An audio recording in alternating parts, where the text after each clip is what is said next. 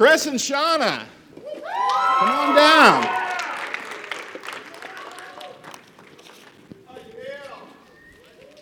Yeah, come on. Don't be shy. Guys, this is Chris and Shauna Morrison. They were baptized into Christ this past week. We wanted to give you this, and I'll give you a hug too. Welcome. We're so glad you guys are here. I think Corey and Brett studied the Bible with you, and Ariel, and who else? Christine? Okay, studied the Bible with you. You guys can go ahead and sit down. You guys give them a hand. So what I gave them, anytime somebody makes a commitment to Jesus, we want to publicly acknowledge that because that's a big deal. We also, at the Crossings, believe we're responsible for the development of everybody God sends us. Whenever you become a Christian, it's kind of like you're starting from scratch. You're kind of a spiritual baby. And so we believe that the church is like a family, just like you take care of a baby. If it was in your physical family, you take care of a baby in your spiritual family. And so I gave you guys some material that we're going to continue to go over with you, just to make sure that you're developing and growing. And anyway, we're really, really glad you're here. If this is your first time at the Crossings, I want to say hi to you. We are glad you're here as well. We planted this church not terribly long ago and started it here in the community because we believe God wants to do a work in Collinsville, and we believe God wants to do a work in your life. And so if you're here today, know that you've been prayed for. Know that you're in a safe place. Nobody's going to look down on you. This is a really cool church where a lot of broken people have gotten together, and God is really doing something special. And so I hope you'll stick around and get to know some of the people around you. We're in the middle of a series here called More Than Words. We're looking at faith, hope, and love, and we're wrapping up our study on faith today. The first week that we studied this, Jake talked about the faith. And that was sort of the understanding of the systematic teaching of God, the faith that's revealed in Scripture. He looked at the book of Jude and talked about that. In week 2, we looked at 2 different kinds of faith. And so we looked at faith that prompts us to action and faith that doesn't in James 2. One of those is a faith that's alive. Another is a faith that the Bible says is dead. If you have real faith, it's going to move you to action. James 2, 14 through 26, what we looked at last week. Today, we're going to wrap this up by talking about what faith is not and what faith is. And some of you are like, why are you doing 3 weeks on faith? Well, you can't be saved without faith. The Bible makes it clear, if you want to be right with God, if you want to have a relationship with God, if you want to go to heaven, the only way that's going to happen is by faith. So it's important that we have clarity about what faith is, what it looks like. And so we're going to talk about that today. And then next week, we're going to move into talking about hope. You've got some notes in your bulletin. If you want to pull those out, it's going to have most of the passages of Scripture that we're going to look at on them. For those where it's not, we'll probably have that up on the screen for you. But I'm going to start out this morning just with what faith is not. And so the first blank on your notes, faith is not, number 1, the opposite of evidence examination. Faith is not the opposite of evidence examination. And the reason I say that is because some people have this idea that faith, as it's described in the Bible, is just kind of a shot in the dark. It's just sort of a leap. You've heard the phrase blind faith? Have you guys heard that before? That's what a lot of people think faith is. It's blind. It's like, I just want to believe this, so I'm just going to believe it despite the lack of evidence or the contrary evidence. Okay, that's not what faith is, just so you know. In Hebrews 11, it says, faith is confidence in what we hope for and assurance about what we don't see. The point here is that faith prompts disciples to act in a visible world based on their confidence in invisible realities. So for instance, in the same group of scriptures in Hebrews 11, it goes through the Faith Hall of Fame. If you haven't ever read that chapter of the Bible before, it tells all these stories of different people, Abraham, just goes down the list of Bible characters. But Abraham, Noah, all of those guys, they acted, if you look at their story, they acted in response to evidence. not despite evidence. Whenever God comes and calls Abraham in the Old Testament to go to another land, Abraham wasn't ignorant about who God was. His father Tamar had a relationship with God. Noah wasn't ignorant about who God was whenever God came and told him to build an ark. Well, Noah had heard all these stories about God and how God had acted in history. It's the same for all of these people of faith, these giants of faith. They weren't just acting blindly whenever they did these crazy things for God. They were acting based on the evidence that they had seen of God working in the world. It wasn't a blind faith. It's not the opposite of evidence examination. That's not real faith. You know what we call it whenever somebody does something that's contrary to the evidence? We call that stupidity. Okay? Whenever, seriously, like you don't just act and say, I'm going to believe this and act this way, even though the evidence is telling me otherwise, right? That's not faith. That's just dumb. Okay? Faith is based on evidence. Second, I'll just move on. I was going to say something else offensive, but I'll just move on. Faith is not mental acknowledgement alone. Number 2, faith is not mental acknowledgement alone. This is just the belief that faith is solely reduced to believing that certain doctrines are true. For instance, if I believe Jesus died on the cross for my sins, I'll get to go to heaven because I mentally believe that. This isn't on your notes, but we looked at it last week. James 2:19 says, you believe that there's one God, good, even the demons believe that and shudder. You guys remember we talked about this last week. It is possible to say you believe in God, but then do nothing that God says to do, okay? There are people out there, though, that believe, because I believe in Jesus, I believe Jesus was a man who was the Son of God who died on the cross for my sins, I'm good because I have faith.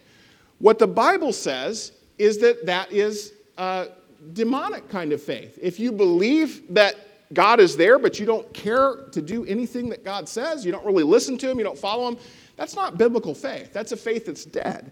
That's a faith that's demonic, because the demons believe like that. Okay? In John 12, now there were people in Jesus' day who actually believed Jesus was the Son of God.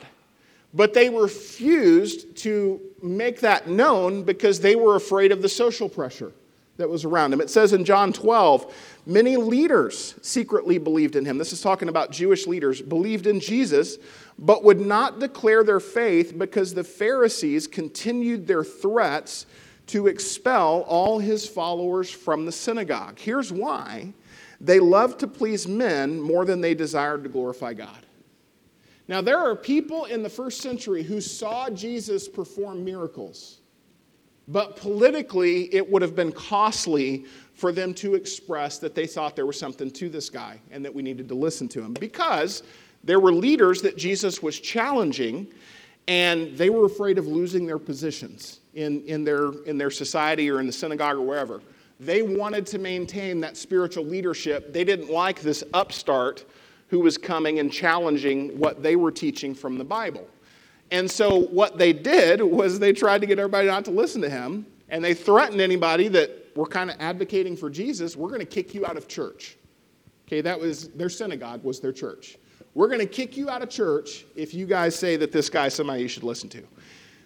This says there were people who actually believed Jesus was the Son of God, but they weren't going to tell anybody that because they were going to get kicked out of church. Their synagogue, right? That's not faith, guys. That's not faith. But it's interesting because they mentally believed Jesus was who he said he was.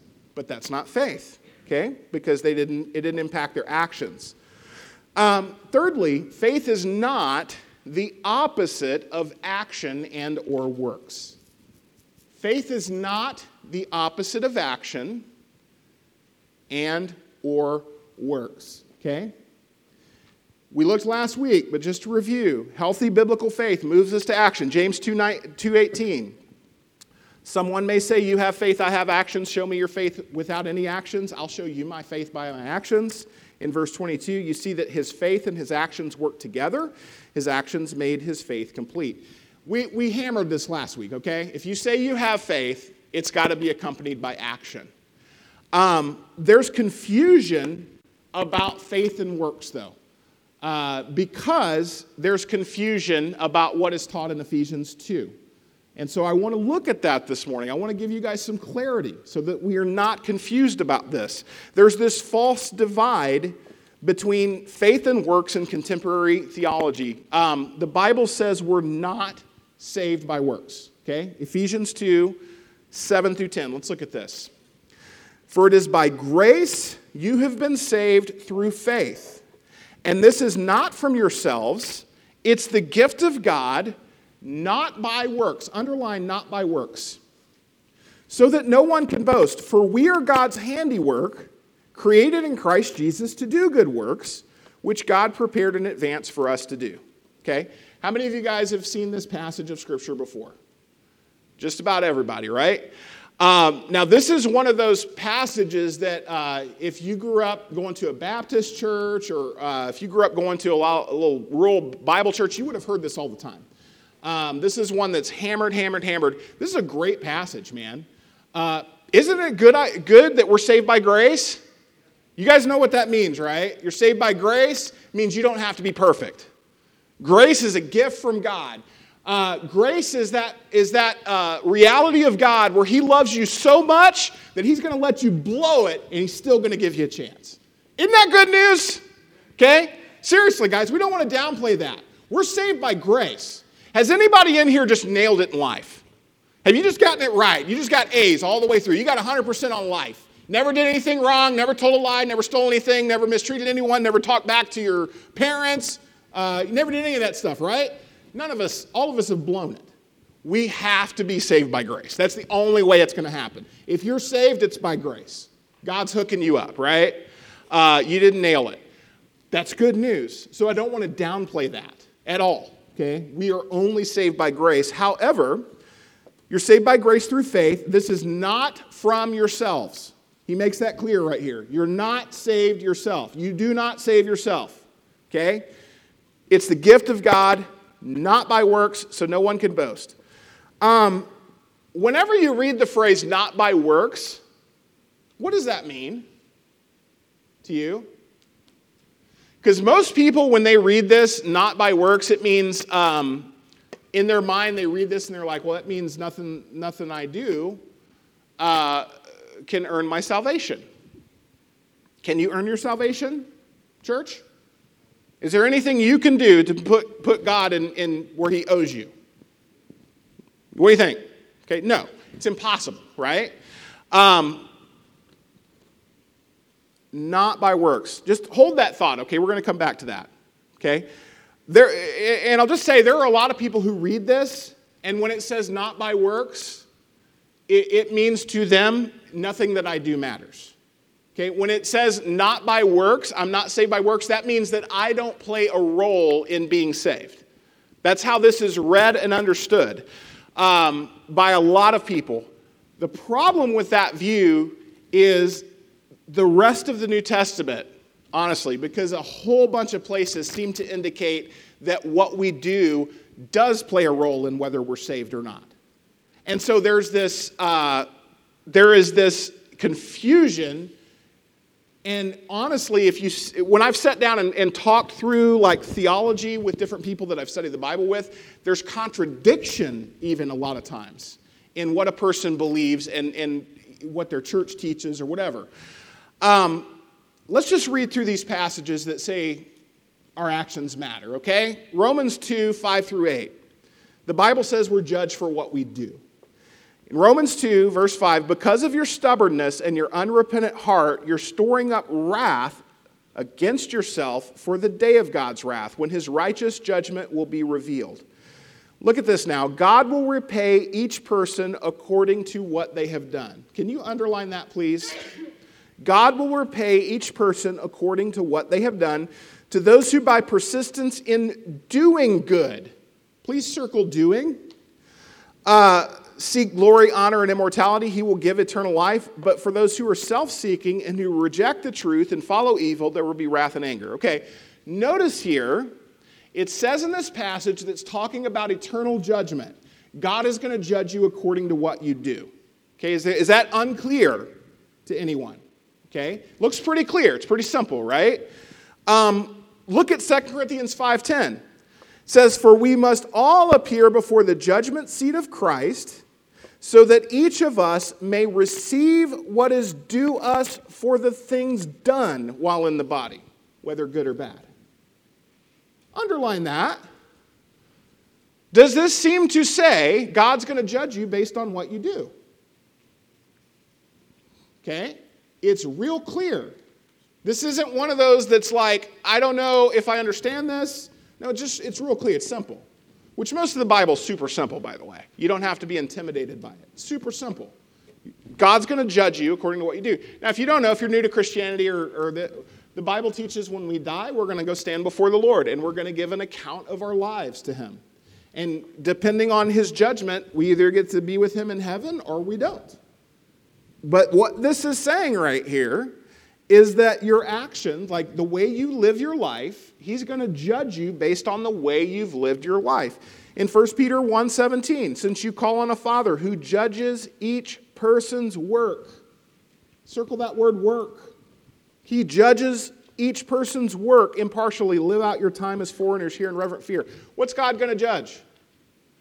He's going to judge your work, right? You're not saved by works, but God's going to judge your work. Okay? This is contradictory, right? We're going to clear it up. Revelation 20, verse 12. This is a picture of the day of judgment in Revelation, okay? It says, "And I saw the dead, great and small, standing before the throne, and books were opened. Another book was opened, which is the book of life. The dead were judged according to what? The dead were judged according to what, church?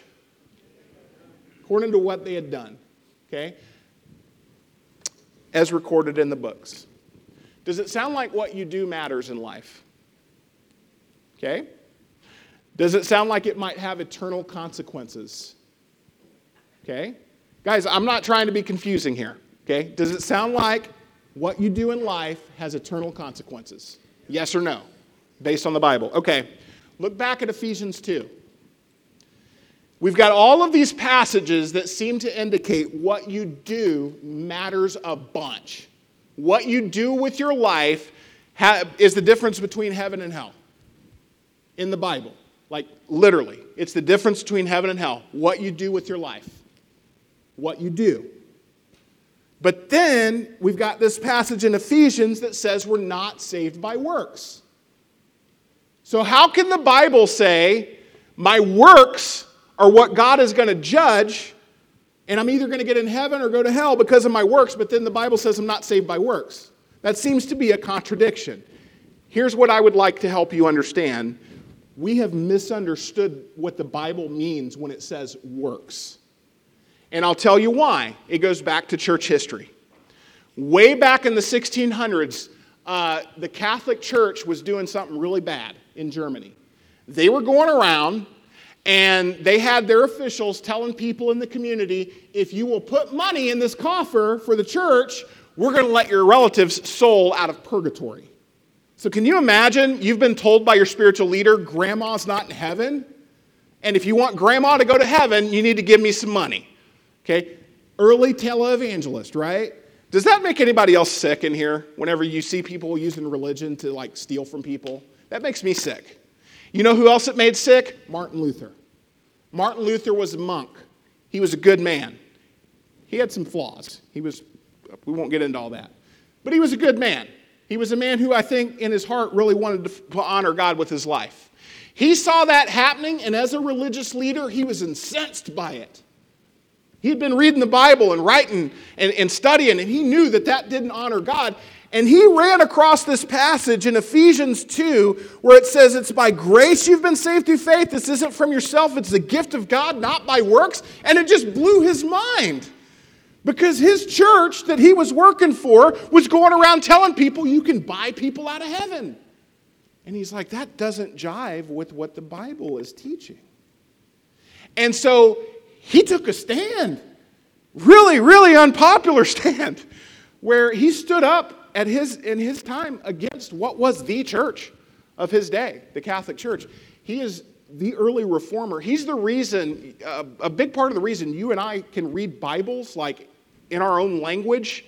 It goes back to this guy because he took a stand. His solution is we need to put the Word of God in the hands of the common man. He's translated the German Bible. He nailed the 95 Thesis to the front of that church. He's what spawned the Protestant Reformation. There was a breakaway from the Catholic Church, and there was people that were saying, let's just go back to the Bible. Right? There was another guy named Huldrych Zwingli around the time of Martin Luther. Another guy named John Calvin around the time of Martin Luther. Those three are the three kind of fathers, what we would call the reformers. They are the fathers of many of the modern denominations that we have that are now prevalent. The Baptist Church, Anabaptist movement came out of the Reformation, kind of a wing. They were persecuted. Wasn't all pretty. If you go over to Scotland, you can see where people got killed and all kinds of stuff. There was a lot of bad stuff that happened. But Presbyterians, Baptists, Methodists, like all of the big denominations kind of came out of this Reformation. When people came over to the United States, guys, the reason our country was founded was really for religious freedom for a lot of people. They came over here. And so for the first time on the American frontier, you had the birth of a lot of different kinds of churches, little different denominations. I think there's like 13,000 denominations in the world today. Most of them trace their roots back to sometime in this Reformation. Here's why that matters, okay? Martin Luther's charge and the Reformation, the Reformers, a lot of their theology was based on this understanding of Ephesians 2. And when Martin Luther read the phrase, not by works, his understanding of that was, this is teaching we're not saved by any works of righteousness that we do. That was his understanding. The works is any act of righteousness. And so you had teachings that came out of the Reformation that were like, you don't need to be baptized because that's a work. You just do that if you want to. It's a work. You don't really need to obey, Calvinism. You don't really have to obey. You can't obey because there's nothing good in you. So what has to happen for you to be able to obey is God has to zap you with the Holy Spirit and take you over like a little robot. And then you're saved. That's Calvinism. That's a crude definition of Calvinism, okay? But that's pretty much what Calvinism teaches, is God takes you over and he's your puppet master. And if you're a puppet, you get to be saved, and if you're not a puppet, you go to hell. And most of you are going to hell. Okay, that's what Calvinism teaches. I don't think any of that's right, personally. Now, when I read Ephesians 2, the thing is, if you just pull Ephesians 2:9 out of Ephesians, and that's all you see there, you're going to miss it. But if you study the context of Ephesians, what Paul is doing in Ephesians, much like he's doing in Romans, is he's mediating a conflict between the Jews and the Gentiles. And this is what a lot of people don't understand, guys. In the first century, the biggest problem facing the first century church was the split between the Jews and the Gentiles. Because for the first time, you had people who had grown up following the Jewish religion being told, you don't really have to follow all of those laws to be saved now because we have Jesus. And you had these people merging with total pagans who had just learned who Jesus was, who were trying to follow him. So you had Jews who had grown up only eating certain foods and only preparing foods a certain way, who thought they were sinning if they ate a bowl of soup that had a gnat that landed in the pot or something. Like that was against their law. You had these people merging with these Gentiles who had never had to mess with any of that. And you want to know what that was causing in their church? Problems. Right? You've got different ethnicities coming together, different religions coming together to form this new thing. And I'm going to church with the Joneses, and I'm a Jewish guy, and I can't go sit around a table with the Joneses because they're icky. They're dirty. Can't get around them. That was the problem. You guys remember, what did Jesus say? What did Jesus say was going to be present for people to know that they were his disciples? Love for one another, right? You guys are going to be so close, you're going to be such a close family that everybody's going to know something's different about you, that you're my disciples because you love each other that way. But then you had Jews and Gentiles in the early church, they couldn't even share a meal together. Because you had Jews who were telling people as Christians, yeah, Jesus is great. You want to be right with Jesus. If you want to be right with Jesus, you need to get baptized into Christ, but then you need to change your diet. You need to start following these Jewish holidays. You need to go with us to the temple 4 times a year, 5 times a year, how many times they did it. You need to go through all these ceremonies. And you had these Gentiles who didn't come from that background who were like, but that's not what Paul said. Paul just said I need to give my life to the Lord and follow him as my king. And I'm going to be okay. Okay, here's the thing. Not by works, this is the next blank on your notes. Not by works equals I'm not saved by following the old law of Moses. That's how you need to read this. When Paul is writing that phrase, he's writing to the Jews and the Gentiles. But he's mediating a conflict where Jews were telling Gentiles, you have to follow the old Mosaic law in order to be saved. That was the problem. That was the problem in Ephesus. That's the problem in Romans. The reason those letters were written, the context of those letters, is to mediate a conflict between Jew and Gentile. If you miss that, you're going to come across and you're going to read this and you're going to miss the application. It's what Martin Luther did. Martin Luther read this, and he thought not by works meant not any works of righteousness. The proper understanding is not by works means not by works of the Mosaic law. Specific. Okay? That means, properly applied, this phrase means I don't have to follow Jewish holidays. It means I don't have to follow Jewish dietary laws. I don't have to observe Saturday Sabbath. I don't have to go to the temple and make sacrifices to be right with God. Not by works. I don't have to do the Jewish stuff, right? I don't have to follow the old law of Moses. Not by works. A misunderstanding, not by works, means I don't really need to be baptized. Not by works, when you misunderstand it, is I don't really need to obey God. I just need to believe the right things. I don't really need to be faithful or concerned with faithfulness. I just need to believe the right things because it's not by works, right? That's a misunderstanding. Now, you can take it too far where it's like I have to be perfect to be saved. That's not right. But whenever you jump into Ephesians 2 and try to use not by works to justify, I don't really need to obey, you are misapplying and misunderstanding what Paul is intending there. That specifically means I'm not saved by the Mosaic law. That is specific right there. In other places where Paul talks about works, that's always what Paul means. When he says works, he's talking to Jews about the Mosaic law. You guys need to understand that or you're going to misunderstand the New Testament. The New Testament is unified, okay? It doesn't contradict itself. We contradict it when we misunderstand. This is something that we need to get right, okay? So faith is not those things. Here's what faith is, and we're going to close with this today. Faith is, number one, belief. There's 4 aspects of faith. Faith does include belief.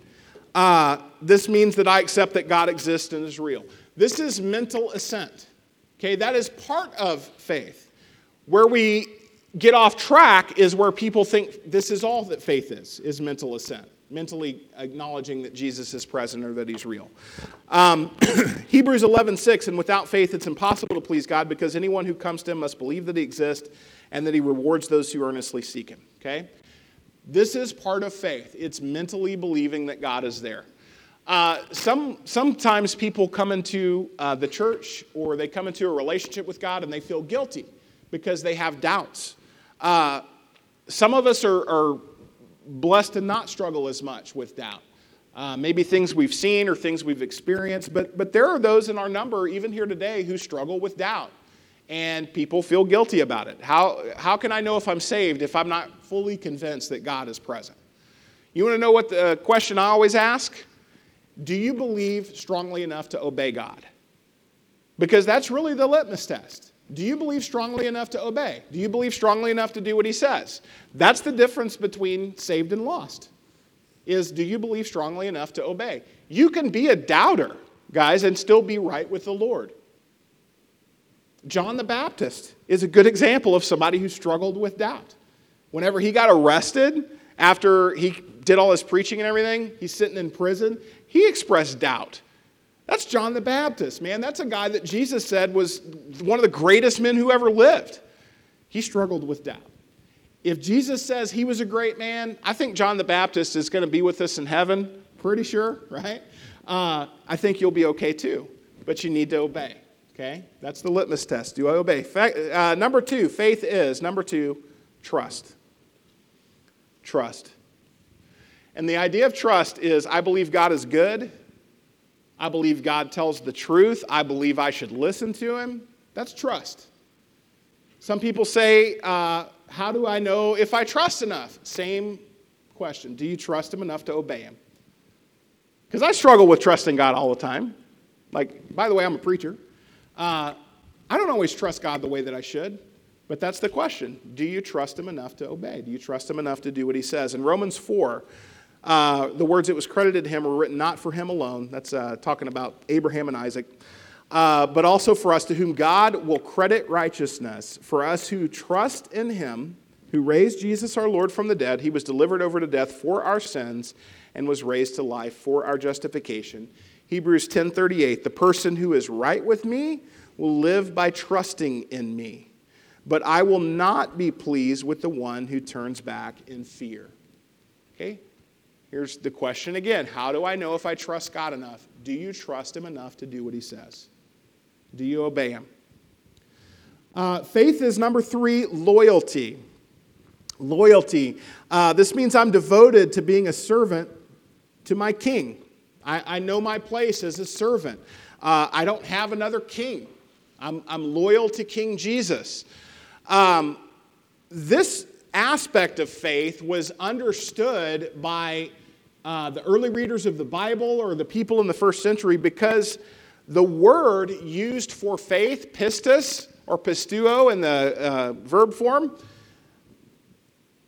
it was apparent to them that this implied loyalty. It's a little bit lost on us because faith and believe, the words that we translate pistis from Greek into English to, they don't really carry the idea of loyalty just as naturally as this did in the Greek language. There's a really good book. If you want to study this out some more, I've got a couple of photos, I think. Do we have those? Yeah. This is a book from Matthew Bates called Salvation by Allegiance Alone. This was just published a couple of years ago, but he really gets deep into the study of the word pistis, which is the Greek word for faith. He looks at the way it was used in the first century in not just the Bible, but in a bunch of other writings that are from the same period. The way we arrive at what how a word should be rendered or translated into our language is to look at how it was used in the Bible, kind of the context of it, but then also how it was used in things outside of the Bible so that we can arrive at a definition that is the way it was understood back then. He really gets into the technical aspect of that. A less technical book is the book Gospel Allegiance. This is the same author, but he wrote this book with a lot of the same content, but it's more for a popular audience.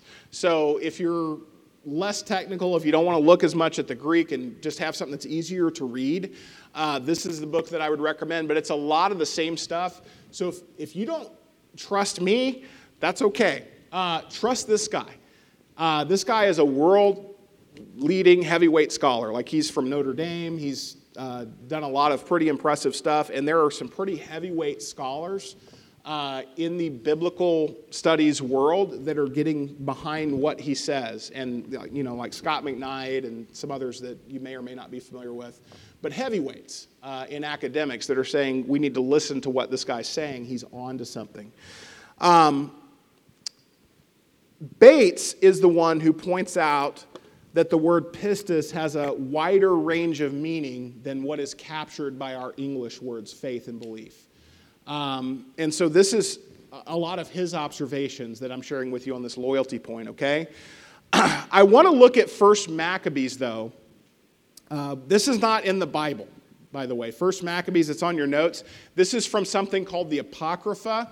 This is not considered scripture. It was popular literature in the first century and a little before. This is from the intertestamental period, which is the time between the end of the Old Testament and the beginning of the New. There was a whole rebellion, the Maccabean revolt, in where the Greeks had actually come and taken over Jewish lands. The Jews rebelled. They kicked them out of the temple. There was a big bloody battle. First Maccabees is sort of a document about that. But I want to point out what is said here. I'll just read it. King Demetrius, to the nation of Jews, sends greetings. Since you have kept your agreement with us and have continued your friendship with us and have not sided with our enemies, we have heard it and rejoice. Now continue still to keep faith with us, and we will repay you with good for what you do for us. Now, this was written before Jesus, not terribly long, from King Demetrius. He's concerned about his rival Alexander beating him to the punch and forging an alliance with the Jews. And so Demetrius writes the Jews pretty much just urging them to maintain loyalty to his side, because there was this other guy who was going to try to persuade them to come to his side, Alexander. He says, continue still to keep faith with us. What does that mean? Keep faith with us. Does that mean mentally believe that my kingdom is over here and it exists? Well, no. I mean, that would be part of it. What he's saying is, I want you to be loyal to me. I want you to keep faith to me. I want you to pledge fidelity to me. And I want you to be on my side. I want you to be on my team. Okay? Similarly, the Jewish historian Josephus. This is another extra biblical text, okay? Josephus was a Jewish historian in the first century. He wrote a lot. We have a lot of his writings. There was a rebel leader who was plotting to kill Josephus. Josephus wrote a letter to him, and here's what he said: repent and believe in me. Okay, that's Josephus writing to this rebel leader. This is just one line that I pulled out of there so you could see it. What he's saying to this rebel leader is turn away from the side you're on right now and come over to my side. That's what Josephus was trying to urge him to do. Come to my side. The phrasing that he uses is repent and believe in me. What does that sound like? Have you heard that before? You heard that before? Jesus says that same phrase. Repent and believe in me. The kingdom of God is near. Repent and believe. Mark 1:15. Okay? What does that mean? Repent and mentally believe that I'm here? No. It was turn away from your sin, turn away from that way of life, and come over to my side. Come over to righteousness. Pledge loyalty to me. Come over here. Okay? It's loyalty. For Josephus and others, repent and believe in me meant to turn away from your present course of action and become loyal to me. That is so important to understand, right? We should understand Jesus' call to repent and believe in him in the same way. Come over to my side. Come be loyal to me. Come over here. So in the Bible, God's call to believe in Jesus isn't simply to mentally acknowledge that he's there. It's to be loyal to him as your king. That's really what it means. Lastly, number 4, faith is obedience. Faith is obedience. Real faith is explicitly linked to obedience in the Bible. Romans 1:5 Through him we have received grace and apostleship to call all the Gentiles to the obedience that comes from faith for his name's sake. And then 16:26, so that all the Gentiles might come to the obedience that comes from faith. Obedience is a fruit of real faith. Where does obedience come from? It comes from faith. That's where it comes from.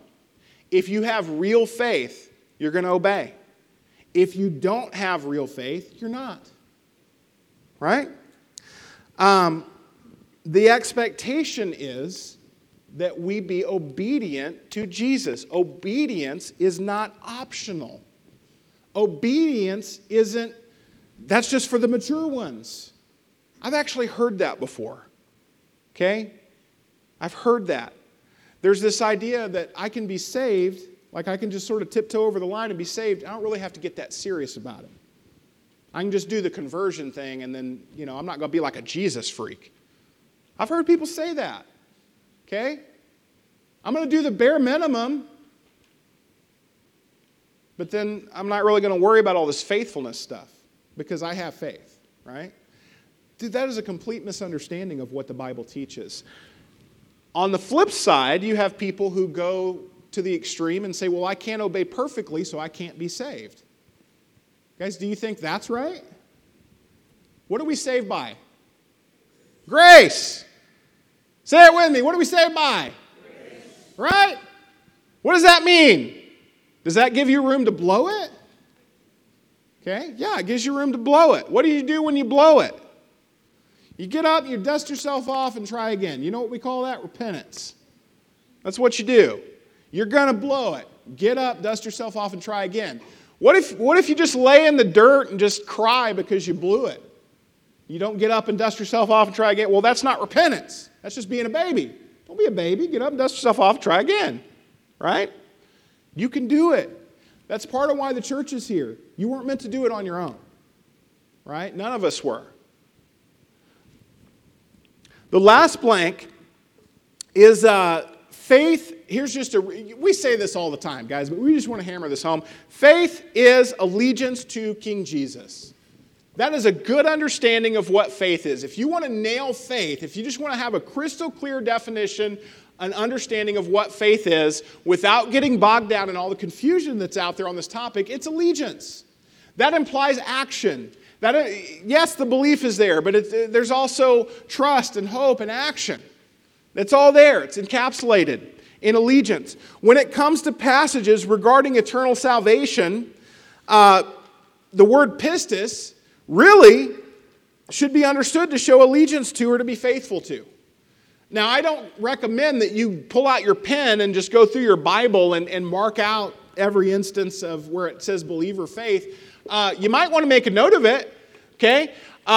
Some of those are context dependent, so you need to be trained before you go and start messing around with that stuff.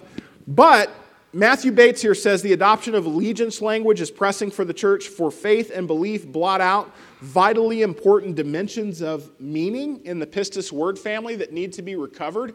Again, guys, this is a heavyweight scholar that's saying this, and he now has other heavyweight academic scholars that are getting behind him saying yes. Yes, he's on to something. A better word to encapsulate the full meaning of faith in the Bible is allegiance. It really is. So let me show you how this plays out in Ephesians 2:8. Okay? And again, guys, this is not me. This is scholars that are behind this, okay? I do have some training, but I'm not one of those guys. But Ephesians 2:8 in the NIV says, "For it is by grace you've been saved through faith." Try it this way. For it is by grace you have been saved through allegiance. Okay, does that give some clarity to what this maybe means? Okay, we'll try it this way now. Romans 5. Therefore, since we've been justified through faith, we have peace with God through our Lord Jesus Christ, through whom we've gained access by faith into this grace in which we now stand, and we boast in the hope of the glory of God. Again, that's pistis. Look at it like this.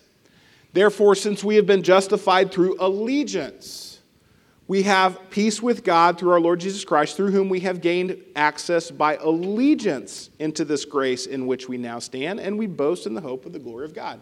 How does that change your understanding of that? Last one.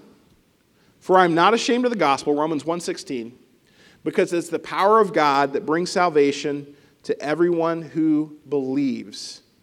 Lastly, I'm not ashamed of the gospel because it's the power of God that brings salvation to everyone who is faithful.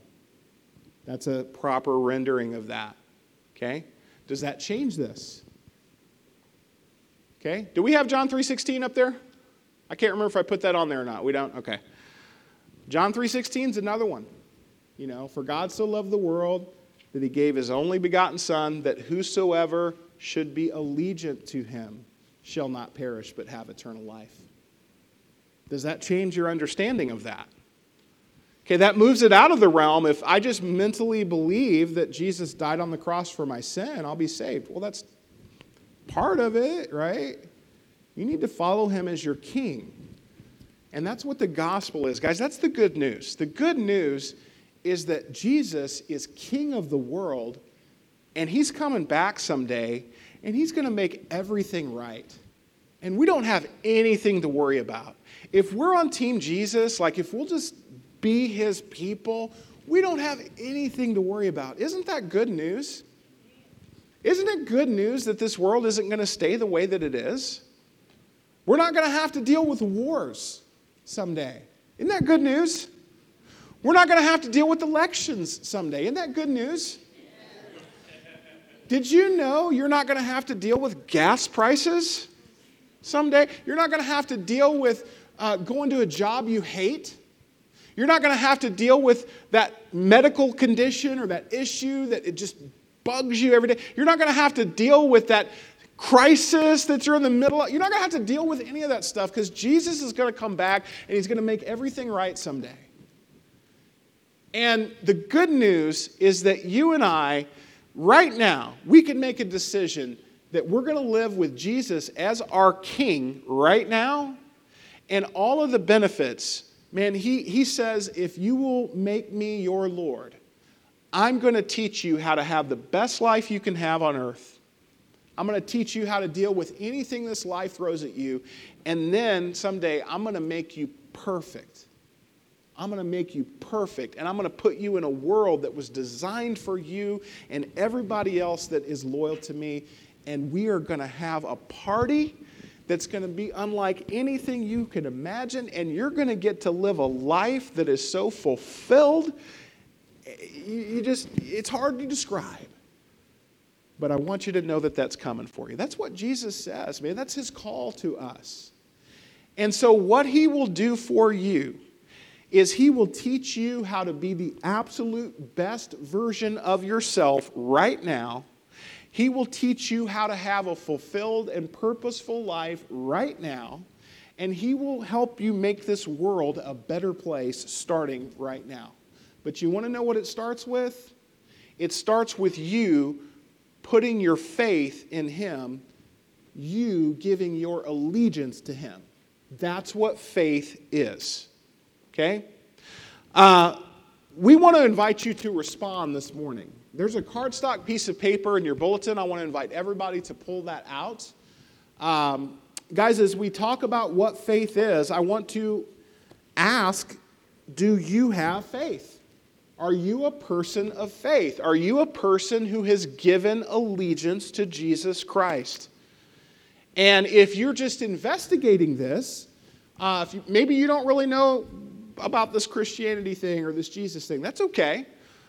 All of us start somewhere, right? I want to invite you wherever you are, just to start where you are, understanding God will meet you where you are. What God is calling you to do today is to get on the journey of becoming a person of faith, a person of allegiance to Jesus Christ.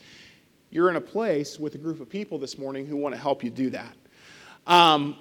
Part of how we will do that is we would love to, if you're interested in learning more about God, we'd love to open up the Bible with you. So if that's something you're interested in, if you have questions, or if you want to just figure out how do I start this faith journey, indicate on your card that you'd like a personal Bible study, and we will have somebody follow up with you and sit down and talk with you. Now, what they do in those Bible studies, it's not like a classroom where you're sitting and it's like a class or anything. Pretty much it's a couple of friends that get together, open up the Bible, read it, and talk about how do we apply this to our lives. So it's not like a formal classroom, okay? It's like friends getting together. Not intimidating, okay? You just open up the Bible, read it, how do I apply this? If you'd like to do that, man, that's really a good place to start. If you're just looking for a place to start, that's a good place to start. Another thing you're going to need to help you is community. Because none of us were designed to do this being faithful thing on our own. We need help. We need people around us. We need encouragement. We need community. We want to invite you to plug in with a small group as well. For our adults, we've got different groups that are meeting today. If you want to check one out, if you're visiting or whatever, if you want to check one out, you're welcome to come to one of our adult groups. Just see me or one of our other members here, and we'll get you connected. But those groups are there because we know that God desires us to be in community with one another, because there's things that I'm going to need help with sometime, and there's things you're going to need help with sometime. And sometimes there's things that I can help you with, and there's things you can help me with, and vice versa. And it's the same for everybody. We were meant to be together and to be in community together. That's part of what the church is designed to be, as a big family. So that's a good way to plug in here at the Crossings, though, because in a living room, you get to know the people around you, you get to know what's going on. It's just a good thing when you're with a group of friends that are trying to do this together. So we want to invite you to do that. We've also got a lot of other things. I won't go over every little thing we offer here, but we've got a lot of resources, guys. We've got resources for people that were sexually abused as kids, like me. I have a lot of issues from that. I was able to get help at the church because we took the Bible and we applied truth from God's Word to my situation. If you've gone through a divorce, guys, we've got resources to help with that. We know how much that hurts and all the fallout from that. We can help. If you're struggling with finances, guys, we've got things where we take biblical truth about finances. How do you manage money? And we'll help, okay? There's all kinds of practical application of God's Word that will make your life better. Did you know if you just do life the way God says to do it, it works out better? It's almost like He designed it or something. It's pretty crazy. He knows what He's doing. And we've just learned here at the Crossings that if we just take God's Word and apply it, man, it really works out. So if there's anything that we can help you with, we would love to. I'm going to pray for us, and then we're going to sing a song that's going to give you an opportunity to fill that card out. After the first song, we'll sing one more song after that, and we're going to pass some baskets, and you can put your card in that basket. If you're visiting here today, guys, our members give money every week, so you're going to see people like dropping money in the basket. Don't feel like you need to do that. We are not after your money. Trust me. We just want to help you today. And so please just put your card in that basket when it goes by if you're a guest. But let me pray for us and we'll wrap. God, thank you for bringing us together today. I pray that we'll take this word about being loyal to you seriously. And God, I pray that it will prompt us to action. I also pray that we'll be graceful where we need to be graceful. And for some of us, we'll give ourselves a break where we need a break. But Lord, help us to be faithful. Help us to be all in, sold out for you. And if we're struggling, Lord, help us to get the help we need. And it's in your name we pray. Amen.